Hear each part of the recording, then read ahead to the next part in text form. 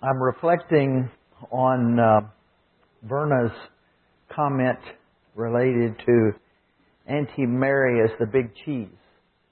I've not thought about her that way previously, but I suppose that could be the reality for our day.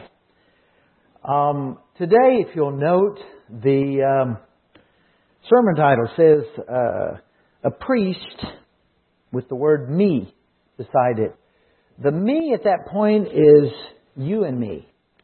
It's not talking about me as an individual. It's talking about everyone in this room to somewhat challenge us to reflect on what it means to be a priest, what it is to have a relationship like that. Now, I don't know how you are, but for me, when I hear the word priest, I normally tend to think about Catholicism, maybe Anglican priest or some other, but the word priest has an idea. But yet that's not what the Scripture is talking about.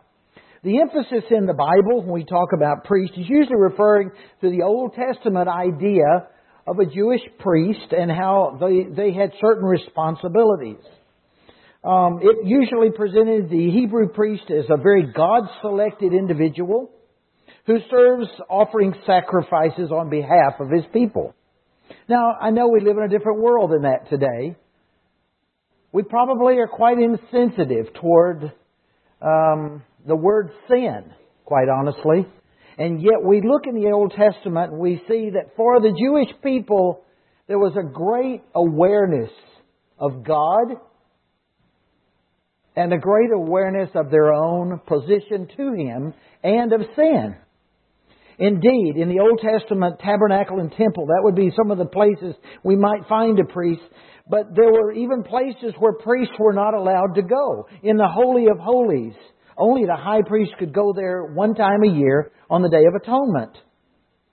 The priesthood is a type of a storyboard for what Christ would one day bring to a final rest with His becoming the sacrificial priest for us all.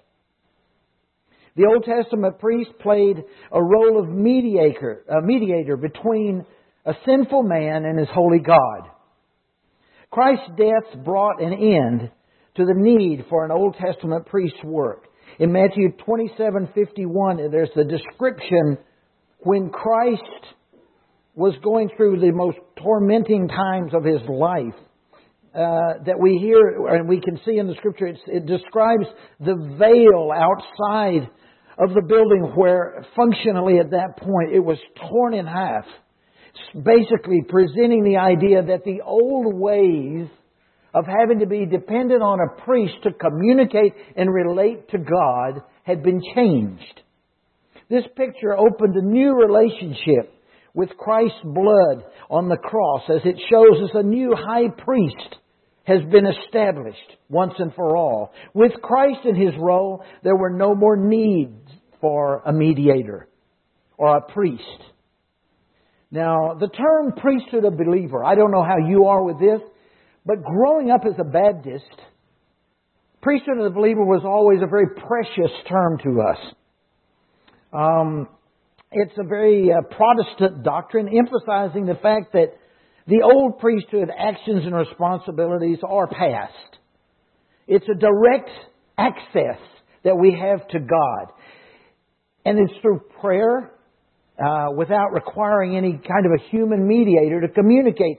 And yet, I remember growing up and having friends who were Catholic and Anglican and various groups, and they would often talk about going to their priest and sharing and talking about their issues and then asking him to communicate for them to God. Indeed, that's where some of the Mariology, the idea of depending on the saints to communicate to Christ. Because after all, in some of that thinking, basically the view was Christ is too busy, but I can go to a saint and the saint can communicate for me.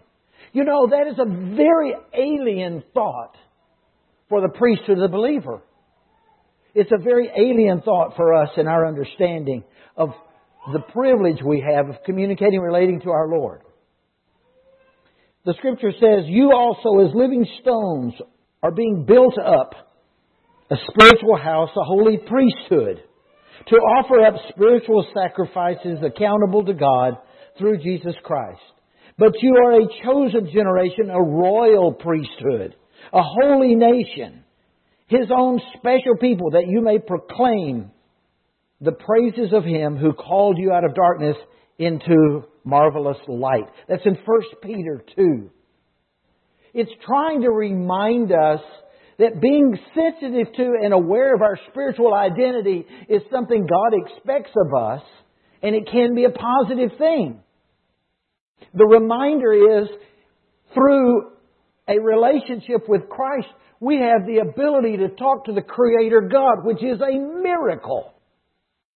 Through our sins, still, Christ relates to us. He still loves us and wants to have communication with us. As we look at Peter's letter,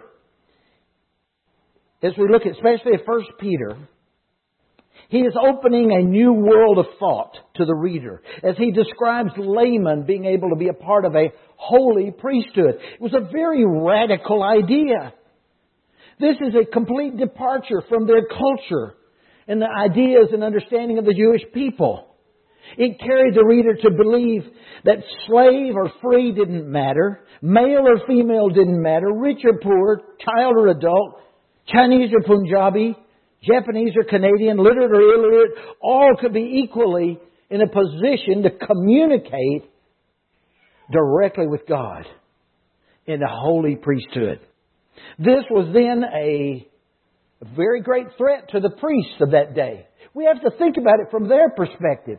From the Jewish leadership perspective, this mentality challenged all they were. These Jewish leaders that were in these positions suddenly were being challenged with the idea that anyone who knows Christ has a right and a responsibility to relate directly with God. I have many friends with many different backgrounds. Some of these are friends that have very little education, never finished secondary school. And yet my friends, because of their relationship with Jesus, are priests. You know, we live in a society where education, money, background, all kinds of things tend to kind of influence our thinking toward who positionally is where in the societal structure. But according to the Scripture, according to the concept of priesthood of the believer, the most important relationship we have will be our spiritual relationship with our Lord. And that relationship is available equally to all of us. My friends may not look like what we would normally think of a spiritual church leader because of their background or the clothes they wear or the way they act sometimes. I can still remember being in China one day with a man that I knew was a leader of one of their house church networks that was running around 1.5 million. And we were sitting and we were in a room that had carpet, and he spat on the carpet, but he put his foot on it and rubbed it out so it didn't count. You know, and I thought, whoa, this is really rough. No, he didn't look like a spiritual leader that day, for me. But as we continued to talk, I heard his heart. And he shared about his burden for the lost and reaching out and impacting his people around the country. Dreaming of how we could do more evangelism, how we could reach into the lives of those who are lost with the message of Jesus. A spiritual leader may not always match up to what you think one should be. James 5:16 says, "The effective, fervent prayer of a righteous man avails much." The prayers of a layman priest are not necessarily going to be ones that have words of great eloquence. They're not going to necessarily be a length that you would think is appropriate. And yet, according to Scripture, the prayers of a righteous man, speaking from his heart, speaking to his Lord, are precious to God. God welcomes our prayers, whether they are vocal or whether they're silent. He welcomes relationship with us. Indeed, in 1 Thessalonians 5, pray without ceasing is our challenge. Praying without ceasing doesn't mean you're walking around all the time going, oh God, I hope you're going to be... Praying without ceasing is a walk, an intimacy with our Father, an awareness that He is guiding and directing and having fellowship with us. We should be having joy about that relationship. It's a miracle again. So what is our understanding, Old Testament understanding of a priest? What is a priest all about? We have to look at that and we think about Leviticus chapter 8. Now, Leviticus chapter 8 is a lengthy scripture, and we do have limits on how much we can read this morning, but I'm going to read some of it. If you take the time to look at Leviticus chapter 8, we can see Old Testament definition. The Lord said to Moses, bring Aaron and his sons, their garments, their anointing oil, the bull for the sin offering, 2 rams, and a basket containing bread made without yeast, and gather the entire assembly at the entrance of the tent of meeting. Moses did as the Lord commanded him, and the assembly gathered at the entrance of the tent for meeting. Moses said to the assembly, this is what the Lord has commanded to be done. Then Moses brought Aaron and his sons forward and washed them with water. I'll skip a little bit here at this point. Go to verse 10. Then Moses took the anointing oil and anointed the tabernacle and everything in it, and so consecrated them. He sprinkled some of the oil on the altar 7 times, anointing the altar and all its utensils and the basin with its stand to consecrate them. He poured some of the anointing oil on Aaron's head and anointed him to consecrate him. Then he brought Aaron's son forward, put tunics on them, tied sashes around them, and fastened the caps on them, as the Lord had commanded Moses. He then presented the bull of sin for the sin offering, and Aaron and his son laid their hands on its head. Moses slaughtered the bull and took some of the blood with his finger, and he put it on the horns of the altar to purify the altar. He poured the rest of the blood on the base of the altar, so he consecrated it to making atonement for it. The details in here for our day, if we were to do that in here, you would feel rather uncomfortable. I think we could truthfully say. Now remember, this was a different approach, a different understanding, but in every way, blood represented giving all that they had. And so you have time, read the whole of the Scripture. Leviticus chapter 8 is very detailed on its ordination process, on its selection, on its blessing of these people as priests. And Moses was doing his job. Verse 23, Moses slaughtered the ram, and he took some of the blood and put it on the lobe of Aaron's ear, and the thumb of his right hand, and on the big toe of his right foot. Now, we'll talk about that in just a moment, but it keeps going through and it gives various other descriptions. Verse 29, Moses also took, verse 28. Then Moses took them from their hands and burned them on the altar on the altar on top of the burnt offerings as an ordination or offering, a pleasing aroma, a food offering presented to the Lord. So there were several types of offerings that were being presented here via the bull and the rams and the other processing. Moses also took the breast, which was the share of the ordination ram, and waved it before the Lord as a wave offering, as the Lord commanded Moses. Then Moses took some of the anointing oil and some of the blood from the altar and sprinkled them on Aaron and on his garments and on the sons of on his sons and their garments. So he consecrated Aaron and his garments and his sons and their garments.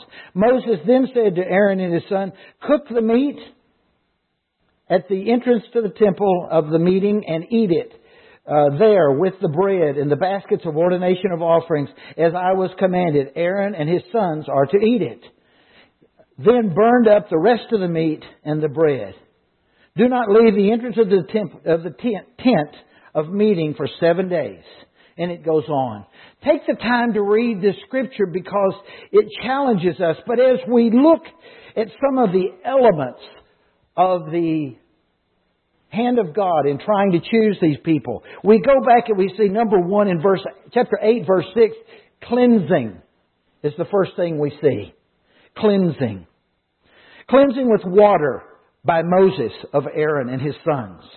They were cleansed with blood of the ram in chapter 8, verse 2, and for a sin offering. Now to us it sounds a little awkward, a little disgusting, less than desirable.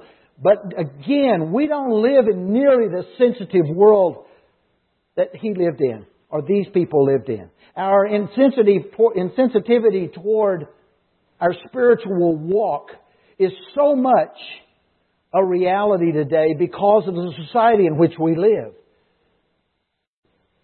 In this particular story, as we read about Moses and Aaron and his son, all of it was done publicly in front of the Hebrew people. They came to observe, to be a part of it. This was worship for them as they saw these actions being done. In order to enter into the sanctuary, certainly we have to recognize that these priests had the right to enter, but even they recognized that there was a need to always be clean. And so the Scripture teaches us this. I remember a number of years ago, I went to Japan to visit a friend of mine, and while I was there, we were able to visit an old classmate from university. And we went to her home, and she made a presentation of the Japanese tea ceremony. Wow, it took forever, it seemed like, probably an hour. And everything she did, including turning the cups a certain direction and pouring the tea a certain way, and then pouring it back out and then pouring it again, and all of the processing. Felt like I was back in Hong Kong getting chujiao cha or something, you know. But she had all these little special meanings behind everything. Well, if you look at Leviticus chapter 8, that's the reason that the detailed description is there, talking about the insides of the bull and what they did with the different parts of the animal and then the eating of the meat. All of it had to do with the acceptance of God's will by the people involved, by Aaron and his sons. We ask often for God's forgiveness of our sins. But we need to recognize that He does forgive, and we are priests. This is the fact. But the question for us is, what do we do with the position we have? You and I are priests. We may not be the most beautiful priest the world's ever known. We may not be the most successful priest the world has ever known. But it's not based on a position in the church that makes you a priest. It's based on our walk with Jesus. It's based on our salvation. And we are chosen people. And we should celebrate it. But that celebration means there's responsibility that comes as well. A question to ourselves might be, have we ever come to God without first cleansing ourselves? Daily we must cleanse ourselves. In the Scripture it talked about water and blood, just like the priests. Only the saved, only those who have accepted Christ, become a holy priesthood member. First thing, they cleansed themselves. The second thing these priests did, they were clothed. And the Scripture goes on and describes it in chapter 8, verses up through verse 13. And it talks about the robes and the belt and everything looking just perfect, the way that it needed to look. It was proper for that situation of worship. And from the clothing, first we do the cleansing, then we do the clothing. The next they were anointed. Aaron had holy oil poured on his head. Chapter 8, verse 12. Now, I know many of you wouldn't be too excited about having a lot of oil over your head. But that is their way of trying to remind themselves their position with God. One of the things we need to think about is what anointing even implies. When we are chosen, when we are doing God's work and we're sure He's leading it, that is to be anointed. If we preach without God's hand on our sermon, we are functioning in vain. If we teach without God's hand on our teaching, we're functioning in vain. If we pray without God's hand on our heart and our prayers, we function in vain. Whether things are popular or not is not our issue. We must have the Holy Spirit anointing us as priests. That means we must be walking with Jesus. Moses took some of the anointing oil and some of the blood from the sprinkled and sprinkled them on Aaron and the garments. So he consecrated Aaron and his garments and his son's garments. Moses then said to Aaron and his sons, "Cook the meat at the entrance of the temple of meeting and eat it there, with the bread and the basket of ordination offerings, as I have commanded. Aaron and his sons are to eat it." This may sound a bit different as a special worship style of service for our day, but the symbolism communicated well to those people.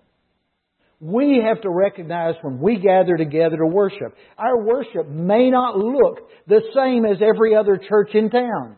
Our worship may not look like what we find every time perfectly in Scripture, but it does need to be something that communicates with our Lord and with who we are as a people.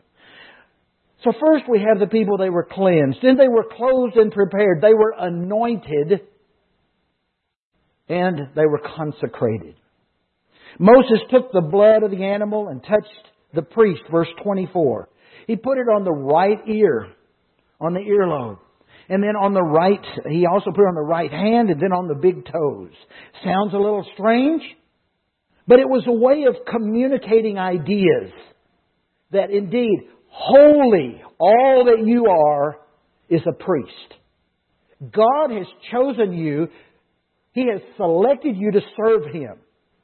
My brothers and my sisters, today, God has chosen you to be a Christian. It's not just you calling yourself a Christian because you chose God. He chose you. You are a selected priesthood. We have a responsibility because God's hand is on us and He chose us. He expects us to be more than just the average Joe on the street. He expects much of us, and He has a right to. He owns us. We've given ourselves to Him. Moses put blood on the altar to consecrate it, to make it holy. It has been suggested that the reference to blood on the ear was a challenge to the priest to always listen to God. Whether or not that is exactly the reason or not, the main thing we do recognize, the blood was intended to say, blood has to do with life and its completeness as it started here and it went down the body. I'd be reluctant to develop a whole theology based on this, even though you can find some authors that have different views on this and different opinions about it. As a Christian, we believe that God chooses us to be His disciples and priests. What a privilege! The Christian priest is one who has chosen to realize that there are things we must limit ourselves to do and things we must limit ourselves not to do. It is a purification challenge. Are you pure? Am I pure? Do I each day evaluate myself? Do I challenge myself each day getting up saying, God, cleanse me this day. Clothe me this day. Anoint me. Consecrate me so that I can be your tool. That's the challenge. The opportunity is there, but if we're not prepared, if we don't get ourselves cleansed and prepared and ready each and every day,